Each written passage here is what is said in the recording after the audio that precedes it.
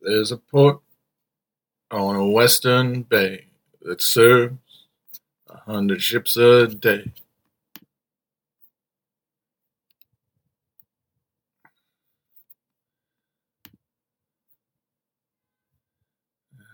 Port of this harbor town where she works, cooking whiskey down. Wants a man not around. Hear her say it's love. I say, Brandy, you're a fine girl. What a good wife you would be. But my life, my love, and my lady is the sea.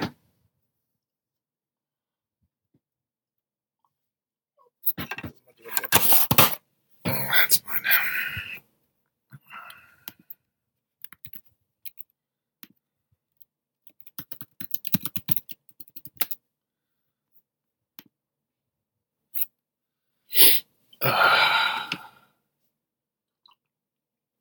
Production junction, what's your function? Hooking up words and making them sound right. Junction, junction, what's your function?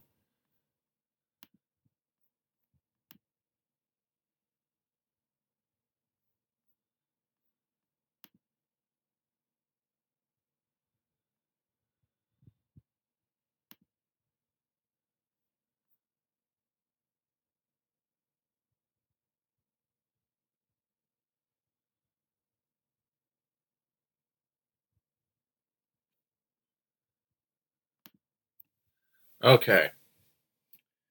So today we're going to wrap up talking about Ministry for the Future, the book that I read.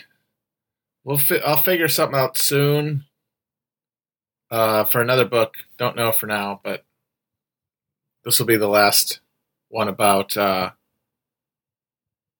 book. And I'll admit I haven't really talked about it that much at all so far. I've really just sort of talked around it. And that's because a lot of the stuff that it's talking about, I really don't have a lot to say. Like his discussion of things like using central banks to implement blockchain technology to track money and then create like carbon coins. Like it's elegant, as Cy Abelman says. It's clever, but is it convincing? Because it's true. You could use those mechanisms to do that. Or I presume you could. I don't know enough about this shit. I'm not an expert on anything. At all, period. If I have any talent at all is in just stringing together concepts in a way that makes something make sense to somebody. Explaining something just using a sculptured slab of like common knowledge and conjecture to tell a story that's convincing enough about a general point to make you think that might be true, and that truth is what matters. I don't know how to do anything. I have no idea how to do anything. So sure, you could probably use Carbon Coin. I mean, the idea that you could price the future assets of a world that isn't gone. Hey, maybe that could actually inject some like rational interest into the machinery of capitalism. Maybe you could take that drive towards profit, which is destroying the world because it cannot accommodate externalities. Because the very definition of any closed economic political structure is that it cannot internalize externalities. The whole point of an economic system is to vent off externalities, to have externalities fall on those who are not part of the people in any broad sense. First, it starts and is always greatest, not even with humans, but with animal and plant and environmental suffering and externalities. Those externalities are baked into every economic system, and I don't know if you can ever really remove them at all, because you are taking from the environment in order to sustain an artificially high number of human people, number of humans. Like, we have gone beyond the planet's carrying capacity for us because we were able to figure out a way to efficiently utilized the resources around us in such a way that allowed for the storage of surplus, the concentration of abstract value that could be then used to create cultural structures, technological structures that expand our efficiency in our use of resources, which then allows for, at the center of any system, comfort, ease, pleasure, and at the end of any system, people who are compelled at the point of a spear to do work. And that is the human externality, the people that have to suffer. And of course, through all structures of exploitation, everyone suffers in an abstract sense.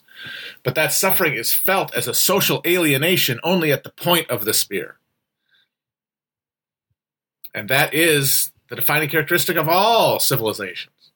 But previous civilizations that rose and fell were able to collapse and have it not be the end of the world, have it be a local apocalypse, because they were localized systems. They had borders.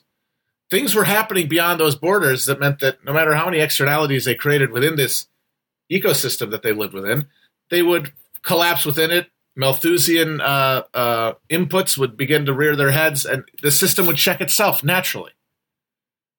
But now, for the first time, capitalism has created a global system in which its externalities cannot be felt outside. They have to be felt by everyone, because there is no outside anymore. And when I'm saying carrying capacity, I am talking about humans living in a pre-civilizational context. Humans living as hunter-gatherers. That is the Earth's carrying capacity, in the sense that that is what allows for a natural homeostasis to persist between humans and the environment.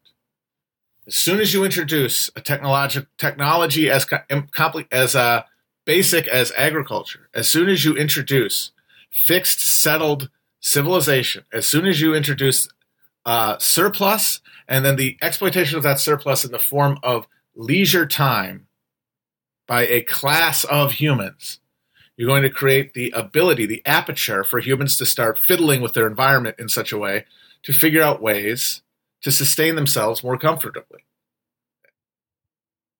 in a context of scarcity. And as soon as that happens, you're outside the question of the natural Malthusian context. From now on, technology is going to be the wild card in every version of human civilization, which means that we very well could have the technological capacity to live on a planet with 8 billion people on it, but not one that emits ecological biosphere level externalities in the form of CO2 and just the general poisoning of the goddamned biosphere.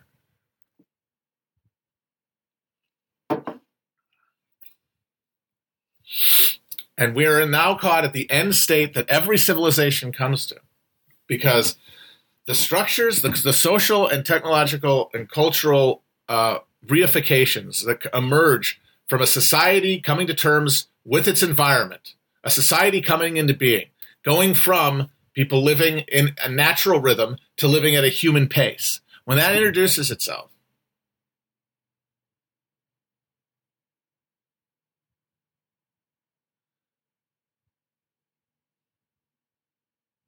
you are setting a time bomb, because the civilization these people are going to build and the people that this civilization is going to produce, that's the most important part. Like at the level of their belief structures, their deep conceptions of themselves that define how they act. Like it engraves them, like the way that culture, the way that our cultural superstructure engraves itself on us. The people that this civilization is going to create are going to depend on a technological relationship with the land in the form of an extractive economy, some sort of agricultural, either slave-based or feudal or whatever the fuck, however it's arranged. Somebody is working for somebody else in a field somewhere and extracting and paying through a network of patronage that at every level makes people more committed to a social order than to living in the wilderness because of the benefits it accrues to them. And that means that if the dynamic changes, if the relationship, if the energy inputs that you're always assuming are going to be there to be more efficiently used by the social organ, if those go down, your society will not be able to internally react to that, will not be able to change to meet changing material conditions. It can't do it. It won't be able to step down from its degree of inequality and its degree of idleness at the top that necessitates the degree of waste the system makes in order to sustain itself, the amount of externalities it produces. So when those externalities start unbalancing the ecological relationship between the biome and the human civilization, as soon as that gets tipped, people might be aware that something is wrong. People might know that something has to change, but they will not be able to imagine, they will not be able to enact a system or a response that will actually change things, will actually allow them to survive, because they can't do that without dismantling the thing that supports them. They will not do it. They will not climb down from their position of social advancement. Why would they? Because they can always imagine themselves to have another explanation for what's going on. They will always be able to build a legend that occludes this reality and find alternative explanations. That's why when the Mayans things started going south down there, they didn't think to, let's maybe be more, maybe be a little more hands-on with our agricultural output instead of just extracting more and more crops from exhausted soil. No, let's just sacrifice a few more people. No social order can do it, and ours can't either. That is why the only salvation for humanity, short of some sort of collapse-based revolution of human social order that transcends capitalism, is technological intervention. Because historically, the only thing that has kept the wolves at bay in any social order is that the technological innovation is ahead of the entropy in the system. There's always entropy in every one of these systems. The clock starts tipping immediately. The thing that holds it at bay, the thing that regulates its progress, is the degree of technological sophistication the society responds with, its ability to deal with the entropy.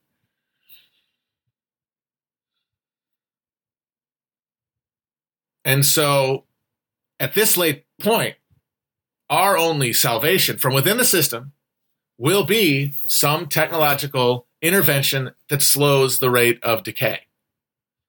Now, is that likely? No. But it's a story that you can believe in if everybody at the top of the social order is bone deep convinced in maintaining at the expense of everything. At the expense of everything, because even if it causes the deaths of everybody at the bottom, they can still delude themselves until the very last moment that they will be preserved. That's what being at the top of a social order means. It means that the downside of any situation, the pain and the misery and the awfulness and the alienation, the system screaming out, the cries of the earth, the blood of the planet as it's being wrung, it's not being felt by anybody who has any control over the thing. The only people feeling it, or the people who are feeling it most, are the most removed from any levers of power, the most disorganized. And that is why it cannot be changed from within.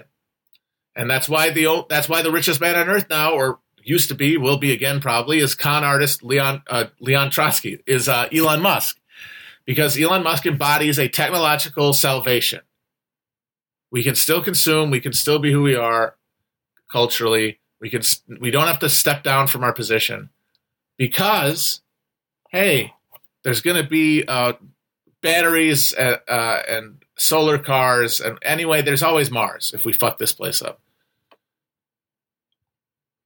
As long as that fantasy exists, that it will sustain any social resistance to the change that needs to happen.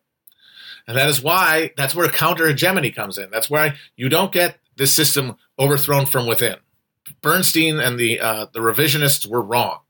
absolutely 100% incorrect. We can say that was a big wrong. And the thing is, people at the time could be forgiven for thinking that wasn't the case. But what was making their decision for them was not any real rational observation of reality. It was the fucking dinner sitting in their stomachs. That's what convinced the Social Democrats to go along with revisionism. It was their full stomachs. It wasn't any kind of logical or empirical case.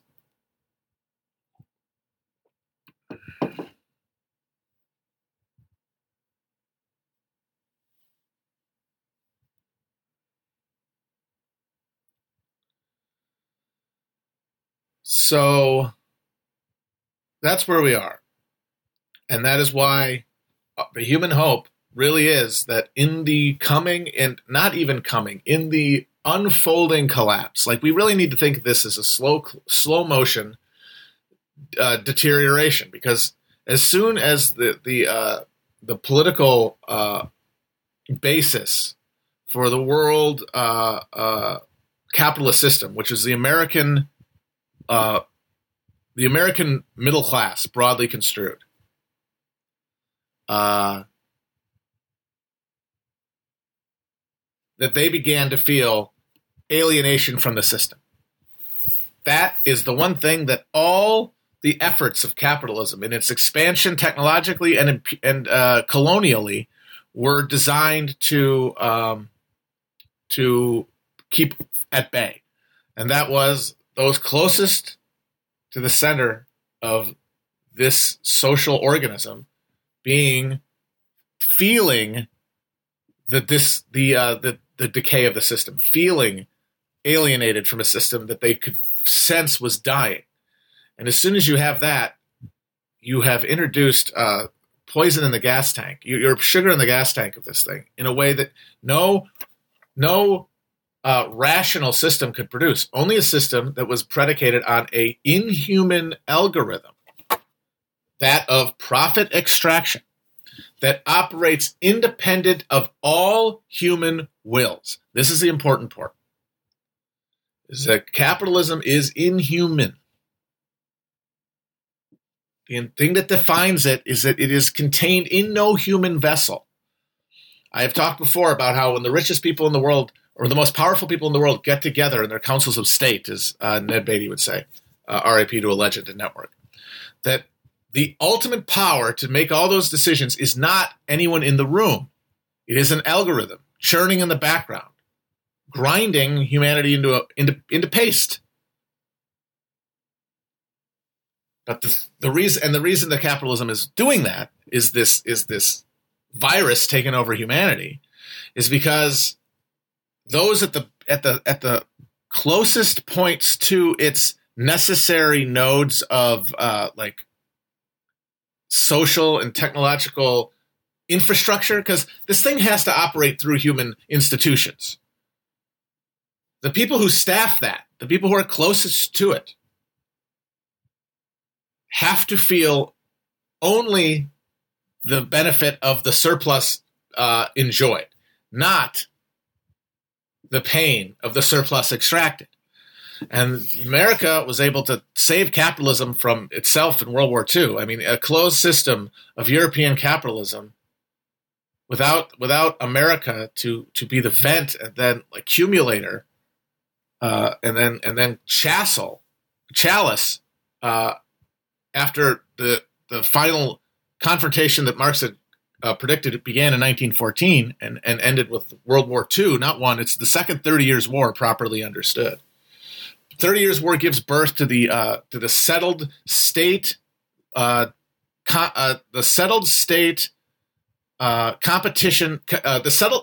the settled state competitive framework that made up the Westphalian system that ended the 30 Years' War, is what made capitalism the overriding system that made it obliterate the world, that made it inevitable, because the tools of capitalism had existed in societies throughout history all over the place. The Chinese had all of them well before Europe.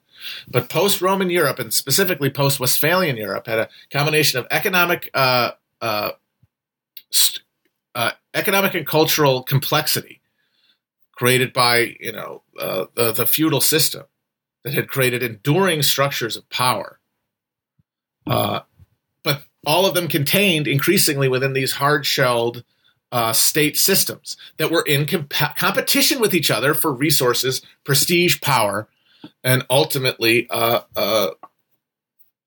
survival, because these closed systems would eat each other. They would eat themselves from within.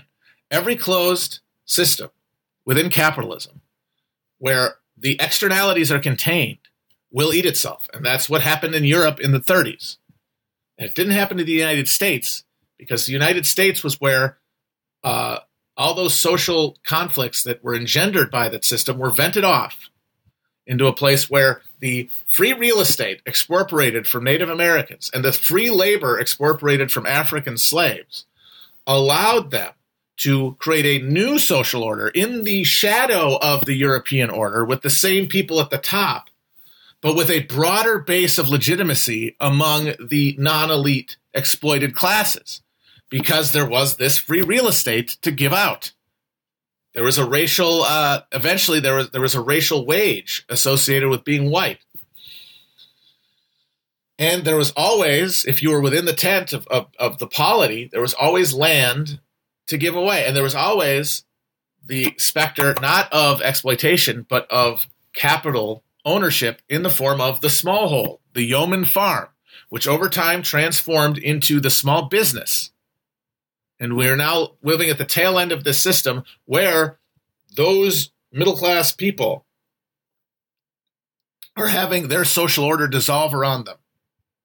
And that is making them alienated from a system where they're actually in a position to do something about it.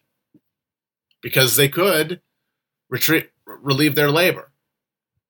Or they could destroy the political mechanism that allows the thing to go. Because the United States, you could absolutely get a case where the economic conditions do not really require some sort of civil war, but a genuine civil conflict, just because these idiots have to keep believing in something. And so you let them play out in the cultural realm and in the political realm, their little fantasy culture fight that can express all this alienation without engendering class consciousness. You can do that, but the cost is, over time, as politics becomes more spectacleized and as people's identities as consumers and spectators becomes enmeshed with their political identities, they're going to demand more out of their politics. It is going to have to be a better entertainment than it had been when you thought you were going to get something out of it that would help you. If you're going down on a sinking ship, all you want is the theater of pain of others. If you cannot guarantee any pleasures for your own self, you can guarantee pain for others. And that means that you're going to get a sharpening of conflict over culture in a way that very well might see the political legitimacy of the state fatally compromised. Which is similar. That's basically what happened in the Civil War. There was no necessary conflict from an economic perspective between the slave economy and northern industry at that point. There was absolutely none. As many people have pointed out, there was a well-lubricated economic conveyor belt between the slave cotton fields of the South and the counting houses of New York, and then the mills of Lowell and fucking Manchester. It was helping everybody. It was, and the system was growing. The problem was you did have the first bucklings of the system as slavery failed to continue its natural progression south because it had to expand. It has to expand to accommodate for all the externalities, all the burning up you're doing. You have to expand. And its expansion was contained not by a natural flow. The United States probably could have pushed farther into South America if they'd really wanted to, by the political conflict that prevented that from happening and that exacerbated the conflict at every point. Political considerations made the first Civil War happen. Now, this is all assuming that we are at a point where there is no more slack in the system for the first world babies at the end of the machine to get some treats. It really is what this comes down to. Is the system at the point where we can no longer rationally allocate at all? And that means that America, with its 5% of the population, with its sole function in the world economy to be consume beyond its means, and the emergence of other places for demand to be found, then the system will just do the equation and bring the as Volcker said when he was appointed, the living standards of the American worker are going to have to go down, and that has been the deal since then. And as it continues to go, it is going to continue to destabilize our political structure, unless that trend can be reversed a little bit. And this Biden administration really is the test of this. And it is, I think, a genuine fight at the top between people who have different opinions about this. This is a political question. Are we going to try to take the slack that does exist in the system, and point the spigot down, take a haircut off of some of these rich people, and just put the spigot down a little bit. Give them some ice cream. Give them some treats. Or if there's no more political, there's no more the gears. Like there's a gear in the political system turned by the economic system, and then is also turned back. The dialectical relationship between the base and the superstructure. If that gear is totally threaded now and stripped because of the mass hyper explosion of capital over the last 40 years and its concentration at the top, that the distorting effect of that has been so stupendous that it has stripped the political system of any meaningful feedback loops into reining in the irrational algorithmic suicide bomb within capitalism, which is how the thing keeps from blowing up. What keeps the thing from overheating is the timely intervention of the political system into the economic system, because there was a feedback loop that allowed for a contact. We've reached the argument could be made that when the 70s came and we've reached the terminal crisis point where this thing was hitting the limitations of its ability to continue to promise more surplus at the top half of a distribution than suffer below it. As soon as that happens, the thing starts stripping. And the power of money just obliterates the power of politics. And so we reach a point where the administrative American state, which emerged out of the Civil War, which started off creating this laissez-faire monster, but that was going to eat itself until the progressive era came in, clamped the hose down, and said, okay, settle down. Same thing happened in the 30s. All of this, of course, facilitated by all that land, all that free real estate. And then after World War II, the promise of being the fucking headquarters of a global empire where we consume and others produce. And we work, but we do not work the hyper-exploited labor of those at the very end of the resource line.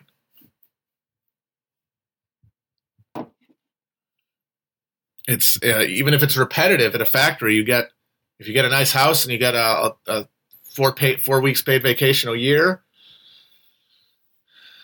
and you get a TV, and you get 2 cars in the garage, it's not so bad.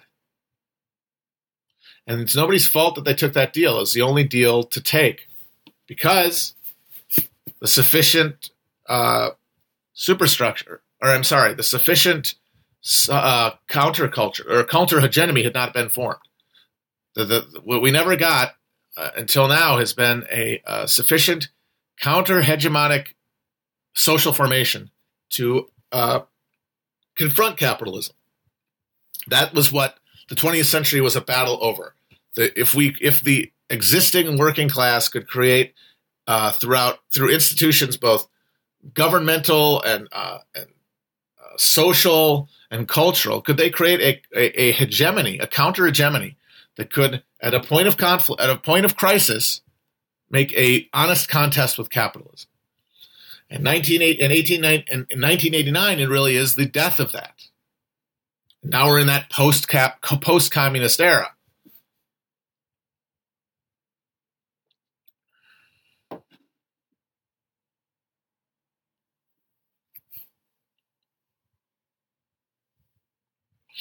And so after World War II, what we ended up getting was the Soviets offering terms of peace that were suicidal, but which kept their particular cadre in power.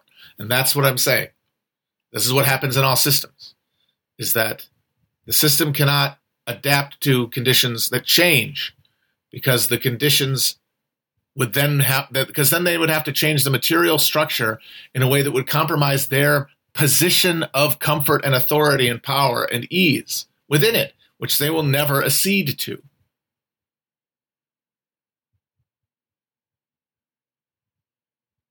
Has to come from without, either, and it's provoked naturally by the ecosystem responding to the externality issue, which it's doing now, or some sort of counter-hegemonic social force from within or from without. And since there's no from without anymore, it's going to have to be some sort of international working class movement. And the book, Ministry for the Future, is sort of more than anything a guidebook for those people, whoever they will be. It doesn't really want to get too deep into the question of how you get that, because that's the big mystery of the age. If anybody knew, they shouldn't be writing a fucking book about it. They should be, enacting it using their limitless like powers, because you're a fucking genius. You can have ideas and theories, but you can't practice them because everything's paralyzed. And that's why we're going to have to all act out of faith, because it's the only thing that can do it.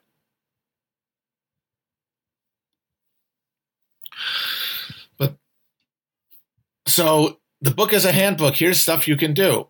And so it wants to persuade. And I think that somebody said just in the comments that it's influenced by MMT. And the thing is, yeah, it is. And it has a chapter about how MMT is correct.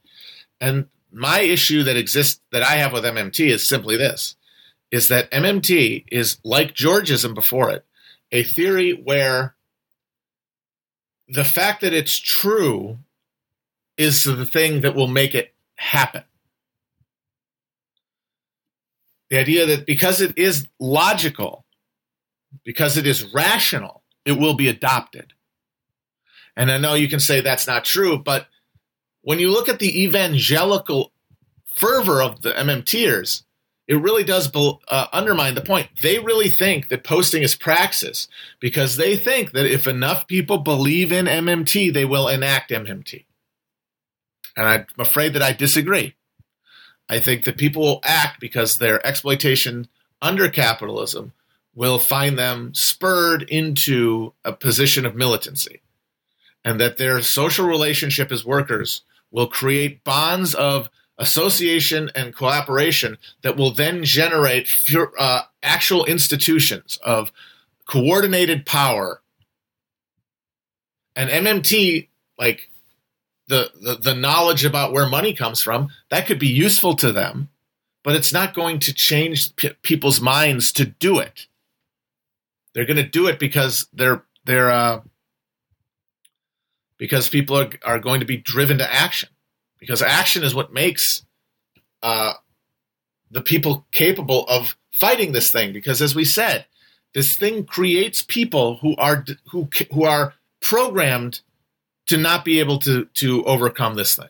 We are programmed to be docile citizens of this thing, especially if we're at the center of the fucking of the candy fountain. We're sitting tableside at the fucking chocolate wonderfall. Of course, even the most communistic of us in our ideals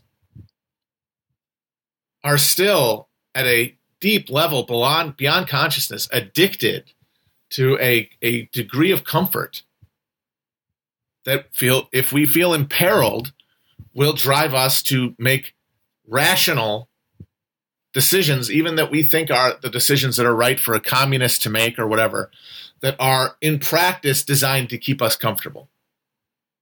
Because we are driven subconsciously to what we really want. The decision is not made at the level of idea.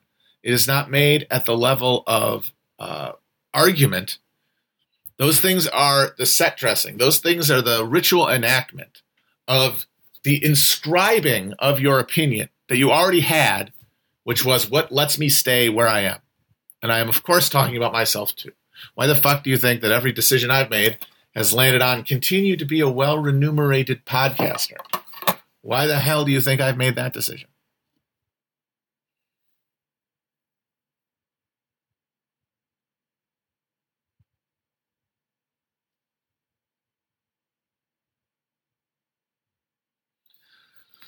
So, what's going to happen is people are going to change. People are going to molt. People are going to begin the alchemical process.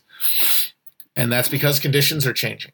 And that's because the promises of the system are running out, which is the difference between this moment and the 30s. And that is that in the 30s, that was a context where capital had sufficient, if there was insufficient entropy in the system to disallow a social peace. The system was such that they could afford a little democracy. And so, therefore, they could afford a little unionization, and they could afford higher wages. They could not afford greater worker control, but that was okay because workers were willing largely to trade worker control over the workplace for greater benefits and salary. There were some who didn't want to do that. Those were the true blue commies. But by the late 40s, when the true moment came, okay, what is this post-war world going to look like? Is this going to be the isolated Soviets against a global American empire? Or is this the moment when communism in the Soviet Union and the communism that had emerged in the United States through the union movement, and that was the core of the most potent activists of all of the labor unions in the United States after the World War II, if they could have pushed together and contested capitalism, maybe say if the president of the United States was either Franklin Roosevelt or if he was going to die, say Henry Wallace, a true blue progressive who really wanted to see a collaborative system that honestly could have brought about some sort of a Cold War that went the other way, basically. Like a game of chess where the pieces are formed, the starting position's different. But one way or another, we didn't get that. Instead, what happens after the huge explosion, the unprecedented strike explosion that erupts right after the end of World War II, because during World War II, the American labor movement had made a no-strike pledge, no strikes during the war to win the war. And that meant there was 5 years of discontent and anger that it was going unredressed. And so in 1947 and 48, you had this massive explosion of strikes in the United States, unprecedented in the modern era. And what did it lead to? The Red Scare and the Taft-Hartley Act.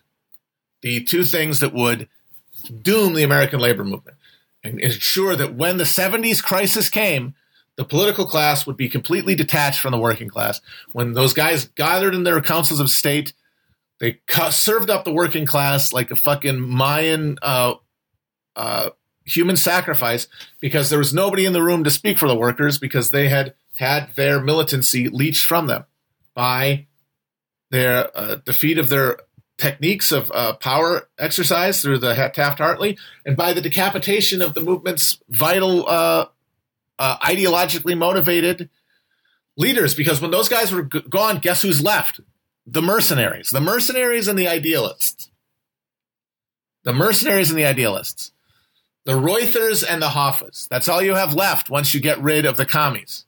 And the Reuthers and the Hoffas will accommodate capitalism at both ends of the wicket until there's no more political working class to assert authority when the moment comes. The Reuthers, by totally investing the labor movement in this partisan political thing, making themselves hostage to the Democratic Party the way that they did, lashing themselves to the mast of the Democratic Party, or Hoffa being bought off by management just by pure corruption.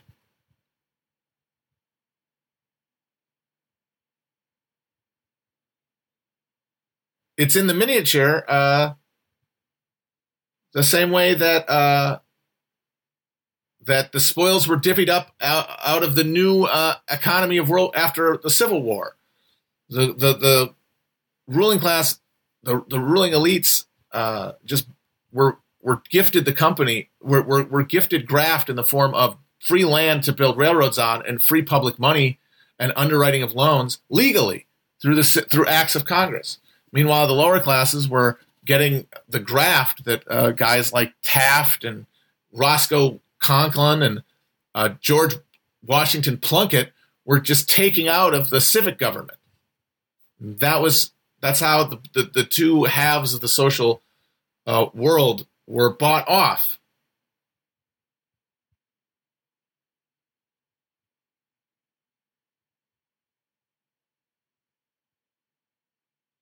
And, Walter Reuther, I think, was a much better guy than Jimmy Hoffa. I think he was, in many ways, a hero. But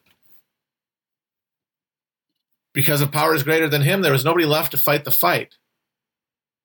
Everybody was either a Hoffa or a Reuther. Everybody was either going to, at the point of crisis, buckle because they wanted to keep their chair, or have their hands out.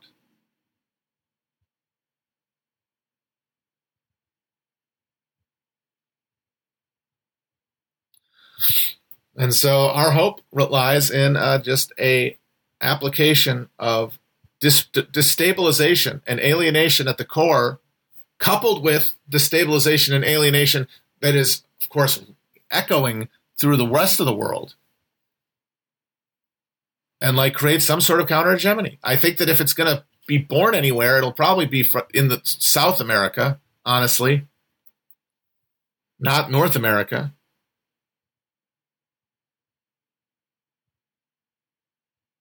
But I mean, I don't think anybody at the center of empire can say that they're not, that they're not political actors in some sense, or at least they have to believe they are, because this whole thing, the human race is going to survive if we believe in it, which is incredibly cheesy, but I'm sorry, it's true. Human race will survive if we believe in it.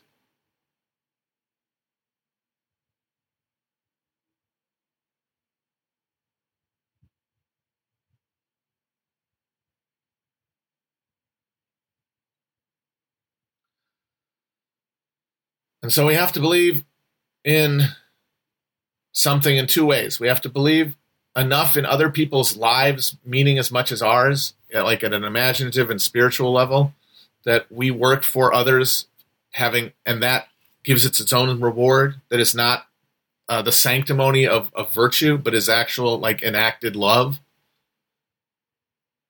And that doesn't, and in that case, it doesn't matter if you have a possibility of winning. It doesn't matter. But part of you, if you're a Westerner certainly, is going to always be driven back towards that narcissistic selfishness, the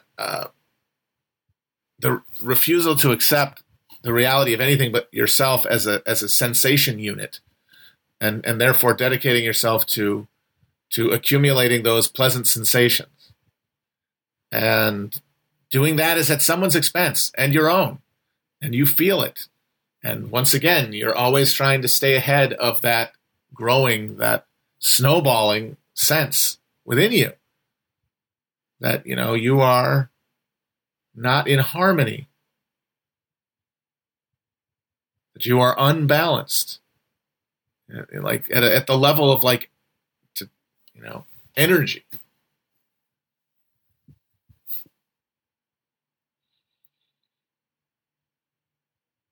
And in that position, people are going to come to the realization that their commitment to their lives is no longer sustainable. And that means that their lives have to change.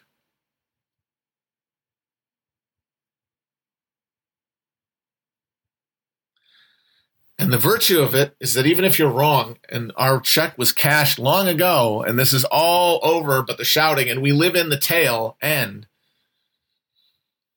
like we're in the last cars of a train that has already crashed into the mountain and is in the process of hitting it, and our continued existence is merely the people in the last train car sipping tea.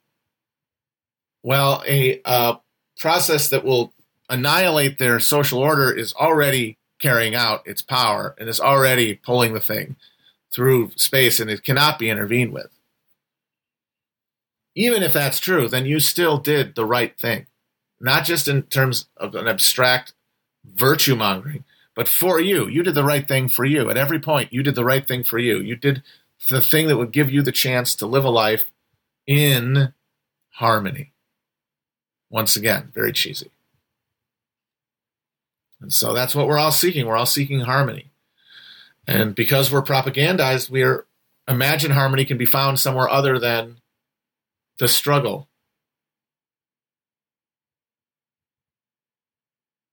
Because the moment is right, the crisis is here. You know? So we all have to act like it.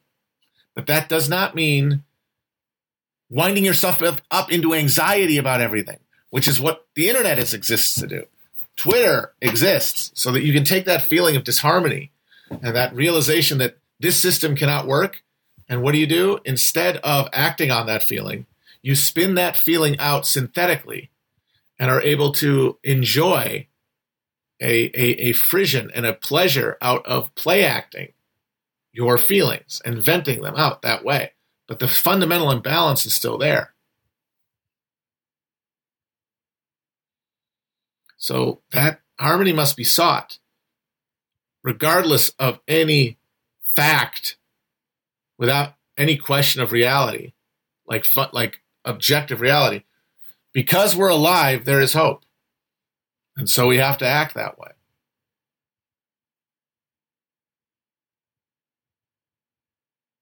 So I'd say that's the message of that book, or one of them anyway, and the one I took from it.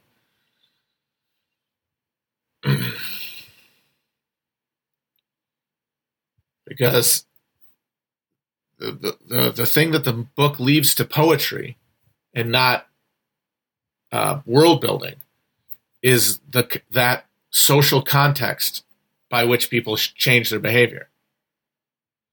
Like, he doesn't really say how, the fact that all those French people occupied Paris for like a year and a half or something.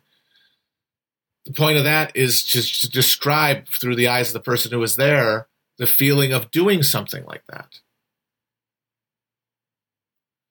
And then you put yourself reading it, you put yourself in that position, and you imagine how that would feel. And what it would feel like is something fundamentally unlike your life. Something fundamentally unlike the world you know it. But that is, like all science fiction, recognizably us. So how did we get there? That's a question we have to ask ourselves, which is, of course, a big cop-out. But there is no one-size-fits-all answer. This is the answer that comes from within. But the good news is nobody has to think it. Nobody has to make it up. Nobody has to go an aha moment.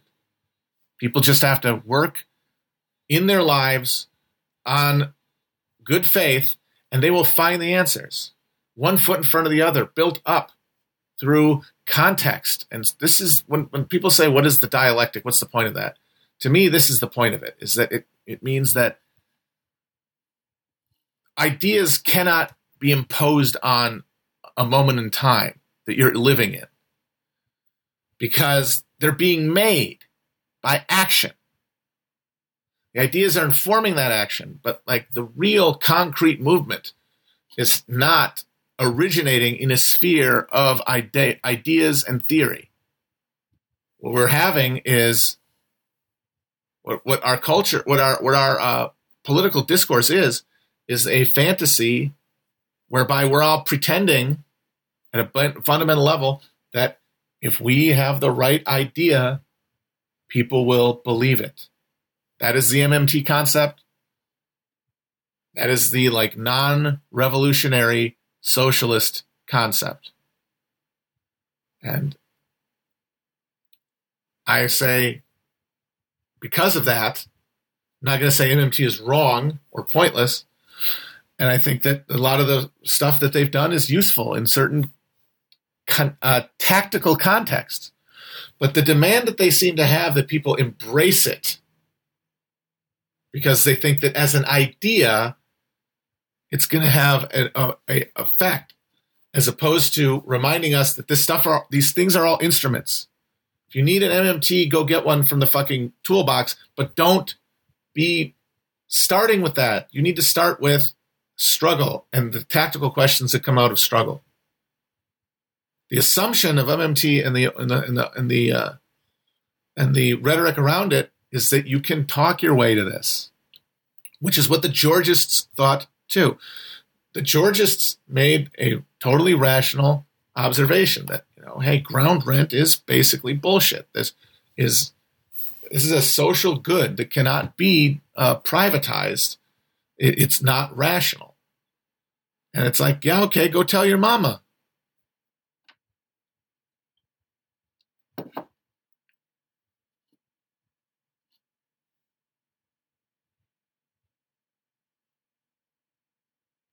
Reality is an open system, someone says. Well, you know what? I don't know if that's true. I don't know how you can call this an open system when we're reached the point where the biofeedback loop is going to start impacting our energy the energy inputs this thing depends on. Like they're saying California is going to have the worst fire season ever. Again, breaking the old record of last year, this summer. Now, that open system is technology. Is Elon Musk showing up in a jetpack to create a carbon scrubber or some bullshit? So I would say that whatever openness was in the system, and there was openness in the system, by the creation of our Wallensteinian world system of systems, this machine where the entire thing is not being moved towards the rational human goal that every human being on Earth, except for like total psychopaths or whatever, every human being on Earth would prefer, which is some sort of homeostatic relationship with our environment whereby we don't all die, whereby people are mostly comfortable. Of course, that's what we want. If we could all take like a fucking vote on that, that's what we would vote on. The thing distorting us away from that, and the thing that may have terminally distorted us away from that, pulled us away from each other so that we can't come to that conclusion where we can't express that opinion, is the fucking algorithm of capital accumulation that cannot consider these things and that is dependent upon just pushing out externalities because they can't be priced.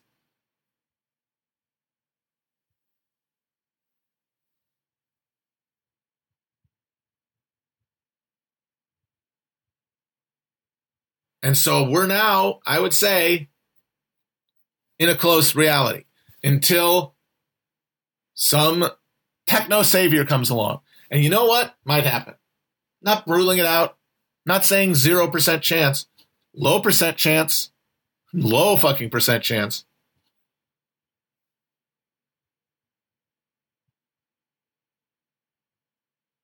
Now, of course, what this means crucially, though, this is not a guarantee, we're all going to see some sort of collapse in our lifetime. No, the thing is going to keep shrinking. And eventually it's going to raise everybody's pant leg, but the cultural narrative of continuity will persist because the people at the center who produce that culture and consume it most are going to be the most relatively protected. And what that means, does that mean a breakup into corporate cantons? Perhaps. A reassertion of nationalism and a creation of like competitive, like national socialist system where all these populist governments wield capitalism towards the nationalist like social ends to serve to save themselves,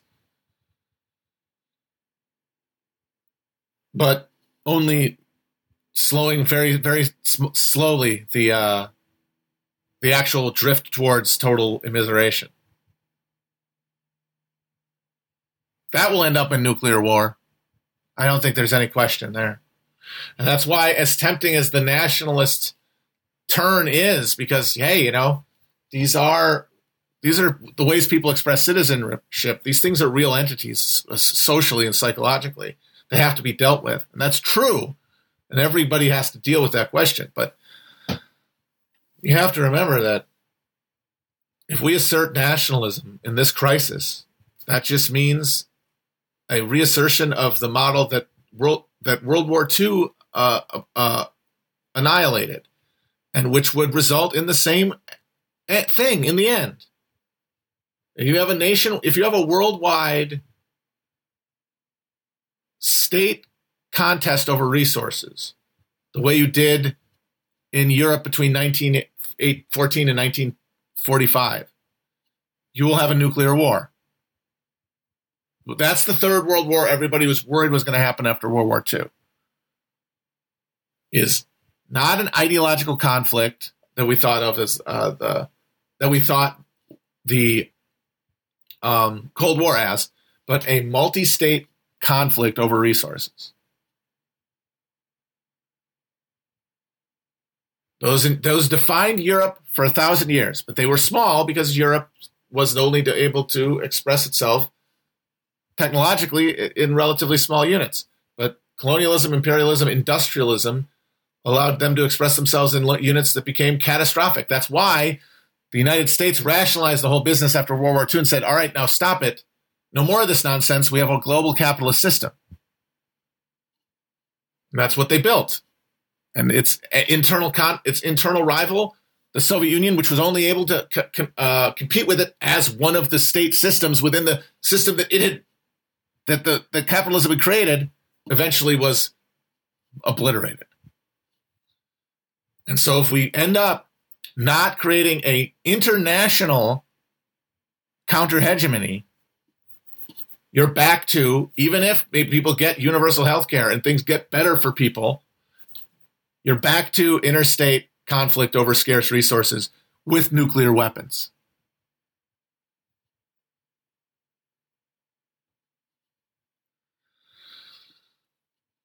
Now, of course, the X factor is, as things get worse, does that intensify the motivation to solve these things technologically that then produces the breakthroughs that would have otherwise taken too long? Could happen. That's the hope that, honestly, at this point, we all have to hope for a little bit of that. We better hope that there are a few geoengineering breakthroughs to come before the world revolution if we really have any hope for a future. Because we're going to need to get carbon out of the air. That is not a question. So that technology has to exist. And if that means massively increasing funding for it, then you do that. But the system isn't going to do that absent much, much greater motivation to, in the form of destabilization and crisis felt at the center.